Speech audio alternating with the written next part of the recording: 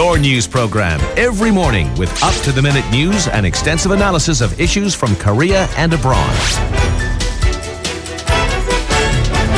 This morning with Alex Jensen on TBS EFM.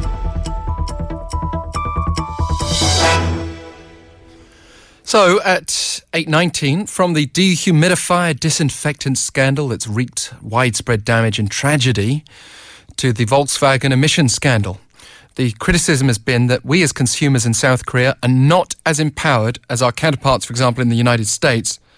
But that's changing, with the local Fair Trade Commission announcing plans to adopt punitive damages within this year. Not as harsh as the US, but allowing victims compensation up to 3 times damages inflicted. Let's discuss further with Sung Youl, managing partner at Online Legal Centre and also a professor at KAIST. Good morning to you. Good morning.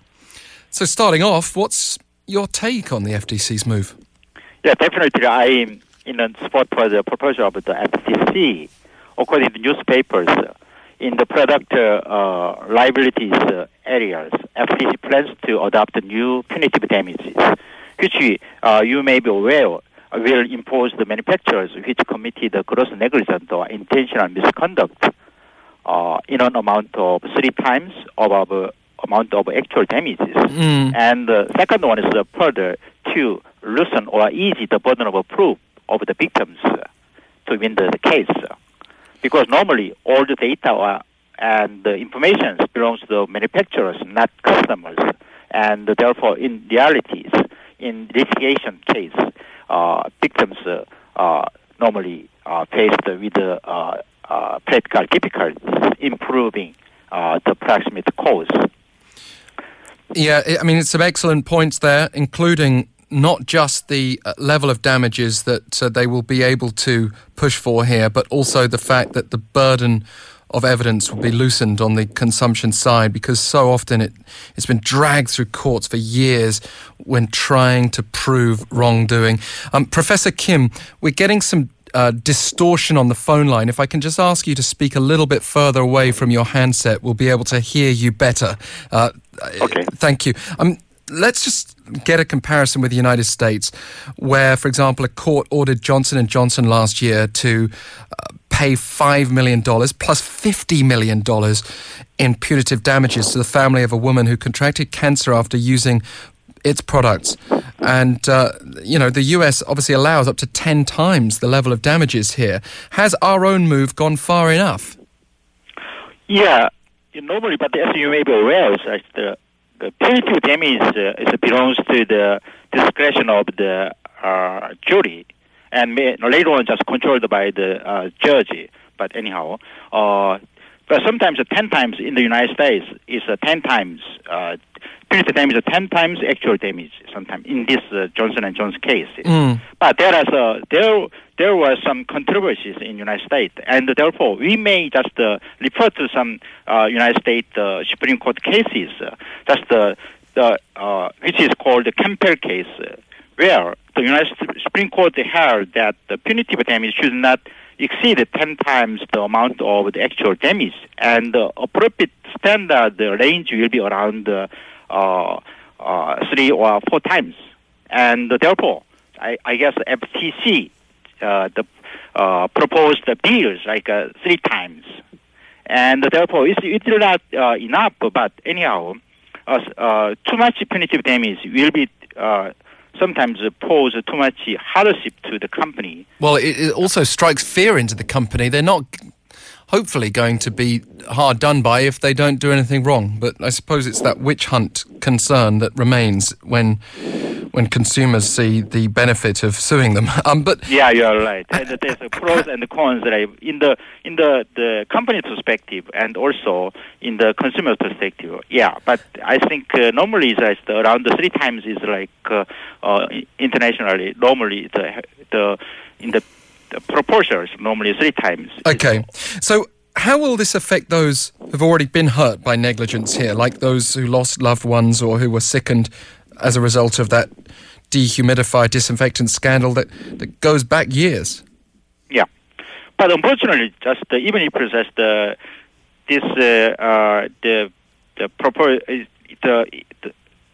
even if the FTC adopt punitive damages, unfortunately, it appears that such a punitive damage system will not apply to humidifier disinfectant case because such accident happened before the enactment of the punitive damage system. But anyhow, we just assume that such punitive damage system is applied to this case. Then, as you may be aware, the victims of its success will get much more compensation. Normally, there are so much criticisms.